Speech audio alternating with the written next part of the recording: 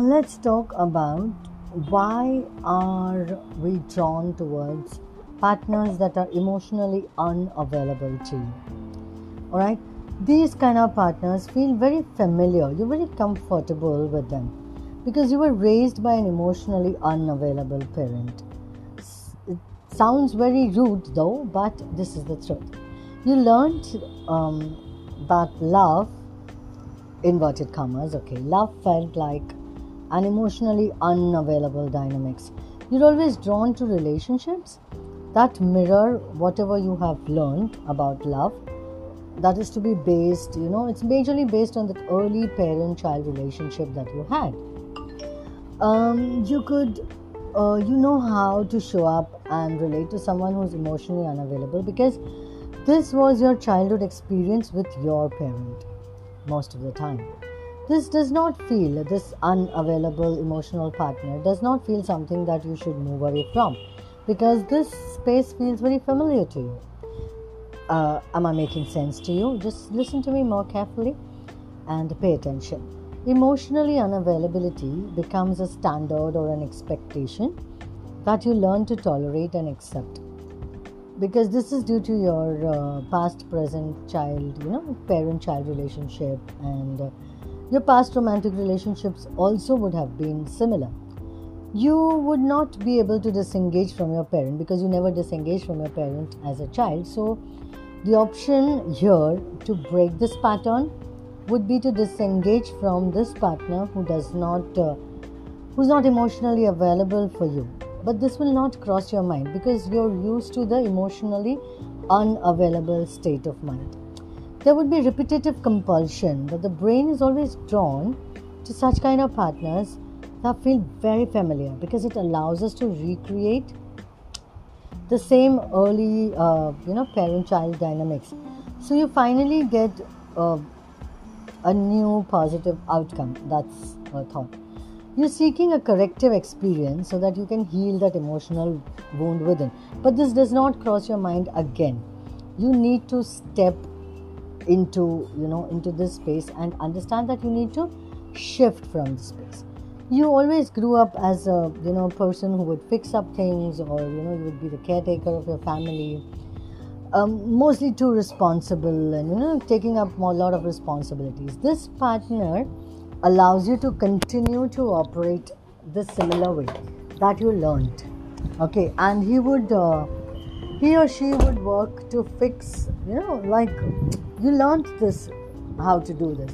So you will always be working to fix this person by trying to make them be the person that you want them to be and meet your needs. But probably this would be a myth. You need to work on yourself. You need to try and understand that you would be there for you. It's not somebody else would be there for you. Alright?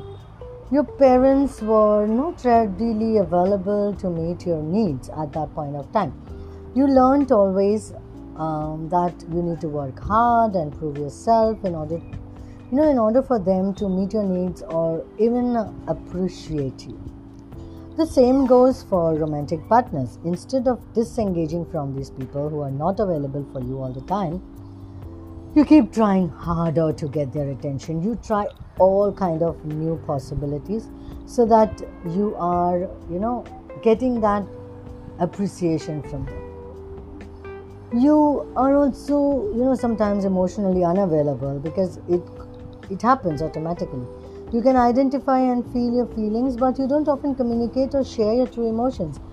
You change your thoughts and needs, and you hide the truth because you believe it will enable you to gain love and validation. It's more about validation. Your fear of abandonment outweighs your ability to honor yourself and live authentically. You seldom honor yourself because you find yourself always, you always at that space where you want validation.